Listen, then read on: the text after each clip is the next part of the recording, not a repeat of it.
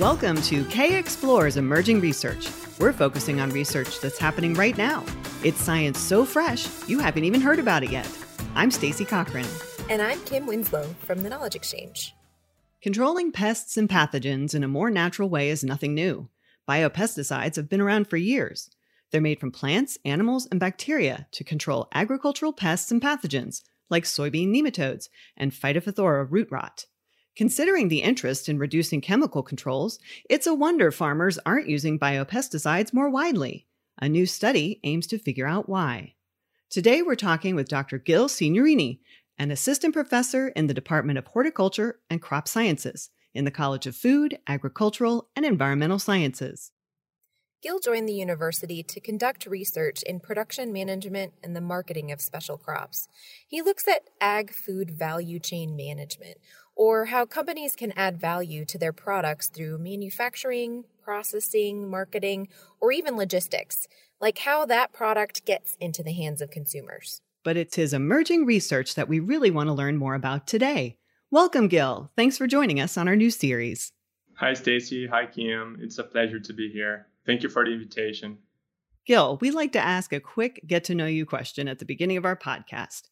So my question today is, what was your least favorite food as a kid, and do you like it now? Oh my God, that's a very interesting icebreaker question, Stacey. Thank you. That's a good one. I would say that when I was a kid, my family was always trying to push me to eat more vegetables and legumes, as any good parents would. Yes. I think okra is something that I did not enjoy back in the days, and I now realize how healthy it can be, and I eat it quite easily today. But back in the days, I think okra was something that I was not pleased to eat. Right. So. Interesting. Do you like fried okra or just plain old okra? Oh, fried usually, yes. Everything's better fried. Valid. Wonderful. So, Guil, you have an exciting project that you're working on right now to evaluate what's happening in the supply chain to explain why biopesticides aren't flying off the shelves. So, to really set the stage, I was really hoping you could talk for a minute about value chain management studies in general. We have to think value chain management as a field of study, as a discipline. Value chain focuses on interorganizational relationships, so how companies conduct transactions, how they coordinate with each other, how they coordinate operations, which information they choose to share to strengthen the relationship and create competitive advantage over firms that are not part of their chain, which information they choose not to share. So in the value chain arena, we are interested in the flow of information and flow of goods. So in management, the goal is to enhance efficiency in the transference of goods and transmission of information.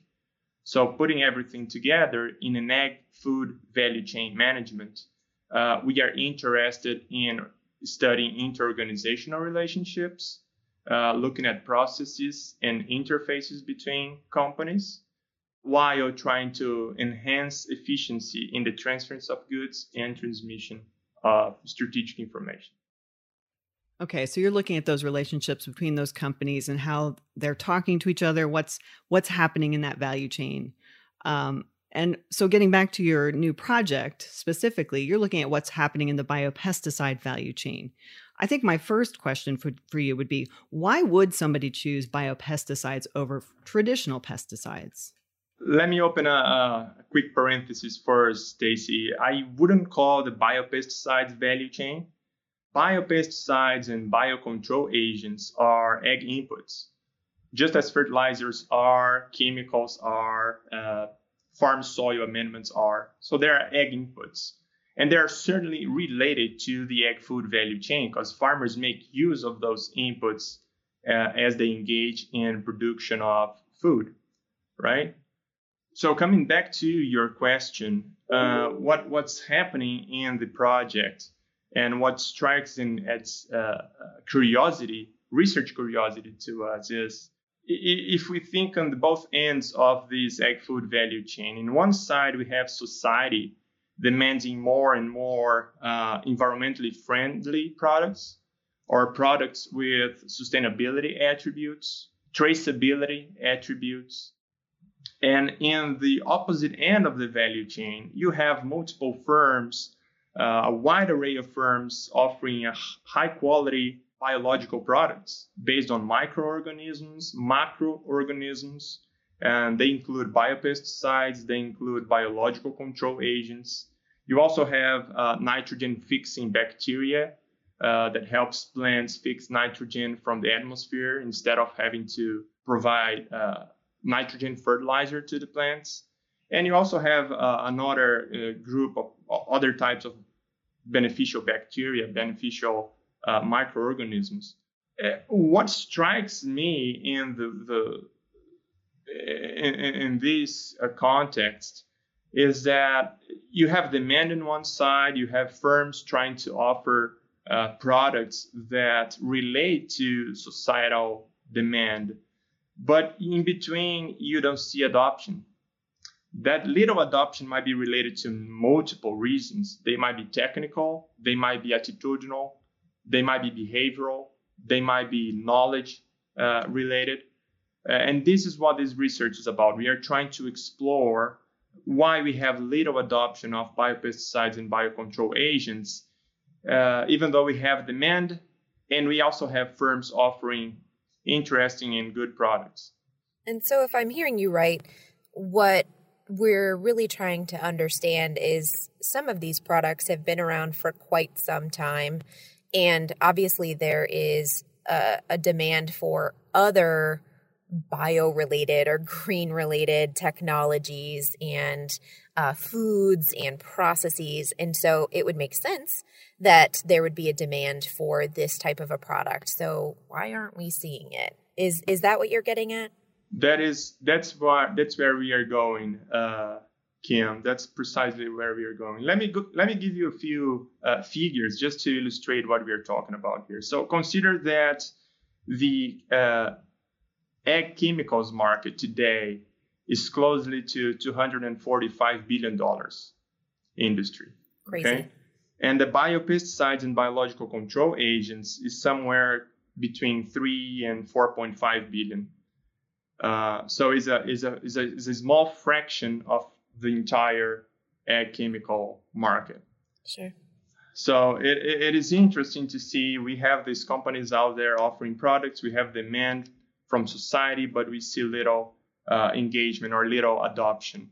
And that's where we are going. We want to explore that and understand how professional ag producers as customers, right? So we are not talking to consumers, we are talking to professional ag producers. And we want to understand how that population of customers, the professional ag producers, choose critical ag inputs, and what behavioral, attitudinal, social demographic, and farming characteristics are more or less associated with purchase and use of biopesticides and biocontrol agents. So that's what the research is trying to accomplish. So when we were talking about it before, you were telling us that you're using a survey to figure out what's going on. And who is it that you're hoping to survey? You were mentioning a little bit of the agricultural producer side of things. Is that the only group you're hoping to survey? Can you tell us a little bit more about that? Sure. The survey is relatively flexible. The main population we want to collect and engage and collect information from is professional ag producers. They might be specialty crops oriented, they might be grain crops oriented, but we are also interested in understanding how influencers think about biopesticides and biocontrol agents. So extension educators, consultants, crop advisors, they might also engage in the survey. The survey is flexible enough, and the survey is truncated, so depending on the characteristics of the respondent, it will lead the subject to different sections of the survey. So yes, the main population is professional ag producers, but we can also capture perspectives from consultants, crop advisors, and extension agents. Sorry, so I want to ask a logistical question then. How do you capture behaviors, knowledge or lack of knowledge in a survey? Well, there are techniques for that, Stacy. It requires some specific ways to write the questions and segment the section in the survey in different sections, so the respondent know what's going on and what type of topics we are trying to address. So in certain sections, we are trying to capture attitudinal behavior. In certain sections, we are trying to capture farming characteristics or social demographic characteristics. In other sections of the survey, we are trying to estimate or to capture their engagement or use of biopesticides and biocontrol agents. How much have they used in the past? How much they use now? If they intend to buy next year, and what are the reasons for buying or for not buying? So it requires a specific survey structure for that matter. So you had mentioned in another conversation, Guil, that consumer demand can drive what is produced, but that it may take quite a little while.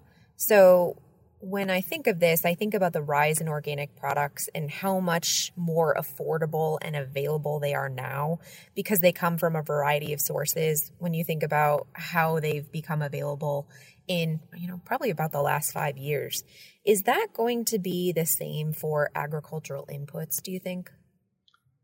It's a solid comparison, Kim.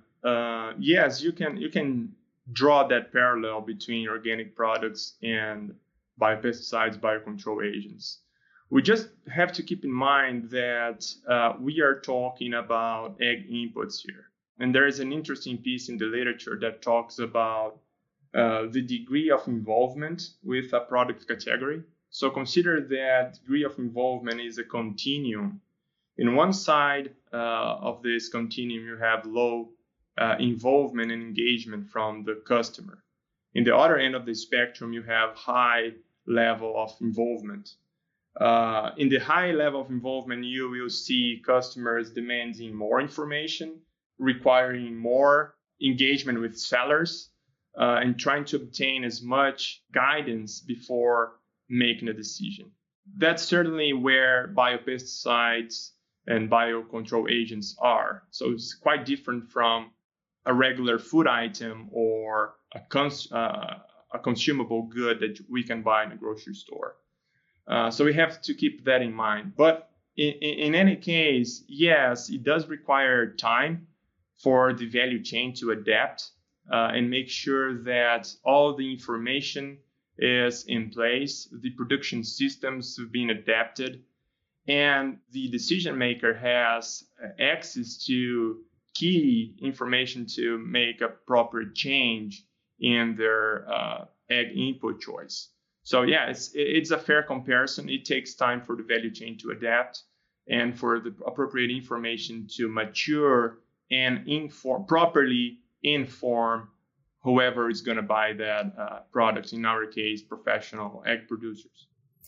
Sure, because in that conversation, we had talked a little bit about how biopesticides, you'd mentioned earlier, and there are so many different reasons why there may not be biopesticides being purchased. And one of them we had even talked about just as a hypothetical is that there are certain suppliers that may not carry this biopesticide. And so it brings me to the question, what kind of role do suppliers play in this scenario? You were kind of getting at that in your last answer. And what about the availability of online stores as a source to purchase inputs? Does it make it harder for consumers to understand the product and how it's applied when it's produced in an online store? All these kinds of questions are coming up for me. So any of those you want to take on, wherever you want to start is great for me. No, that's great. That's great. I think ag suppliers in general, Kim, they play a pivotal role in helping the producer decide which input and what products to use and spray in their crops. Just as much as ag extensionists and crop advisors do, right? So they are influencers. They are important channels of information for the decision maker, for the ag producer. So it is crucial. They play a pivotal role there. In fact, I believe that ag suppliers and developers of products, they might profit quite well from this research given that we will stress and identify specific factor deterring or promoting the adoption of biopesticides and biocontrol agents, where we will understand the underlying characteristics of professional ag producers who are more likely to purchase and use this type of alternative ag inputs, if you will. Alternative saying when we compare it to conventional ag chemicals, of course. So they play a pivotal role. They are crucial in that in that context. And what needs to be stressed is that we might have multiple reasons deterring or promoting use of biopesticides. And when you talk to agronomists or horticultural specialists, well, the first answer is technical reasons. They say, well, it doesn't fit the operational setting, the operational system that growers use. When you talk to behavioral economists like myself, you see them saying, well, probably there are some attitudinal behavioral reason promoting or deterring market development. So in this survey, in this project, we are trying to accomplish and putting everything together: technical aspects, knowledge aspects, attitudinal aspects, and make this a more multidisciplinary approach to the matter. So one thing that I was thinking of when you were talking about all of the different people involved in giving information to the ag producers, you've got the extension, you've got the input supplier, you've got crop advisors. What happens if the consumer, the producer, is getting 3 different messages? Is that something that you will find out in the survey if they're hearing the same information from those 3 groups about biopesticides? That happens to us as well in the marketplace, Stacy. Right. If we receive diffuse information and not a well-structured communication program, well, we are more reluctant to choose or use that input or consume that good. Right. Well, when we are talking about ag input, it's even more complicated because of the degree of involvement I mentioned before. The degree of involvement that producers have with ag inputs is high. Well, their production and their future profit is at stake if they make a wrong decision. Exactly. It's definitely more costly than getting 3 different messages about a yogurt. That's a 69-cent can, thing of yogurt. But when you have an ag input, that's a lot of money that you're spending, and you want to make sure you're not wasting your money. And damaging your production system. Right. Your operations. So yes, that's correct. So what is the reach for this survey? Is this Ohio, Midwest, national? We will focus primarily in the Midwest, Stacy. But as I mentioned, the survey is flexible enough. It can be implemented nationwide. We do have collaborations with certain growers associations and partnership with firms in the private sector that will help us distribute the survey in different parts of the country. But our main focus is in the Midwest region.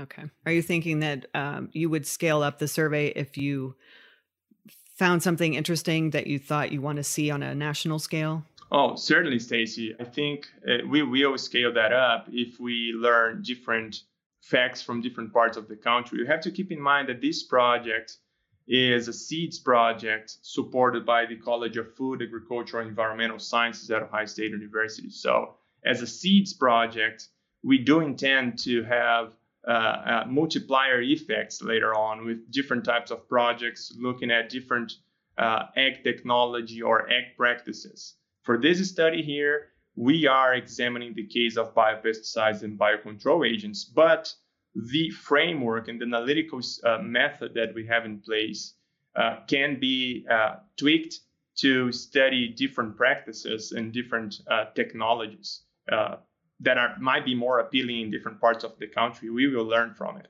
from the survey. Guil, so what do you think the timeline is for finding some of the outcomes of this particular project? Where do you think the survey will fall, and when do you think you'll see some follow-up information? Well, the survey will hit the ground soon, so we will distribute the survey late November, early December. And we intend to have a decent data set in January, February. That's our timeline. So we expect to have some preliminary results in June, July next year. Some of these preliminary results will be presented at Cultivate 2022. That's a conference organized by American Hort here in Columbus, Ohio. This will be preliminary results, but more comprehensive results will probably take place only later on in 2022. I'm assuming between November, December next year. Wonderful. And so there will be one survey run. Is there a plan to do a second survey? There is no plan for a second survey as of now. For now, we want to run this survey, learn from it as much as we can, and use this as a seed project for something bigger and maybe in different parts of the country in a second moment. Awesome. That's exciting. Hey, Kim. Yeah, Stacy? Do you know what? What? It's time for our Dream Big segment. Oh my gosh. This is the best part, Gil. Are you ready? Yes, I am. Okay. Good. Gil, if you had unlimited resources, funding, time, support, people, what big question would you like to research? I've always been intrigued about the lag between research results and adoption in the real world, especially in this case when we see demand for values that products can deliver. So we see society out there demanding more environmentally friendly attributes, sustainability attributes in their products. And we see companies offering certain ag inputs that carry some of those characteristics. So I've been intrigued why we don't see much of that adoption. But to connect with that, before coming to Ohio State, I was in the private sector. I was sitting in the Department of Marketing for a large-scale ag input firm. And part of my role was connecting with the R&D department. And this got me thinking about R&D and how academia is set up for that matter. In academia, we are certainly well structured and capable to do high quality research, capital R in that matter. But we are not as equipped to do development. In academia settings, sometimes we tend to dump everything else in the shoulders of extension, saying that extension should do development and connect with ag producers. I tend to think slightly different than that. I think extension educators, they are connected with ag producers, solving daily problems or helping them with daily needs. Right. From the ground up. The producers are telling them what their problems are, right? And they're trying to fix those issues. Correct. And that is a playful activity. Right. Dumping something else on them, saying, hey, we have to develop capital D, the research that researchers do in academia is a whole new animal, and it requires a lot of energy and time and effort. So coming back to your dream big question, Stacy, I would love to strengthen the capability of developing research and capital D of development in academia. And when we come to development, we are talking about, okay, how that research will translate into a product, into a new practice, into something that is tangible and usable by the consumer. Well, in academia, we are missing that link, and I would love to have unlimited resources, people, time, and financial resources to develop that D capability in the academic setting. Ooh, that's an exciting one. So then I'm going to take it an extra step and ask you, who would you want to be on your dream team to do that development work? Who would you pull together? Well, let's just connect the dots with everything we spoke here in the podcast, Kim.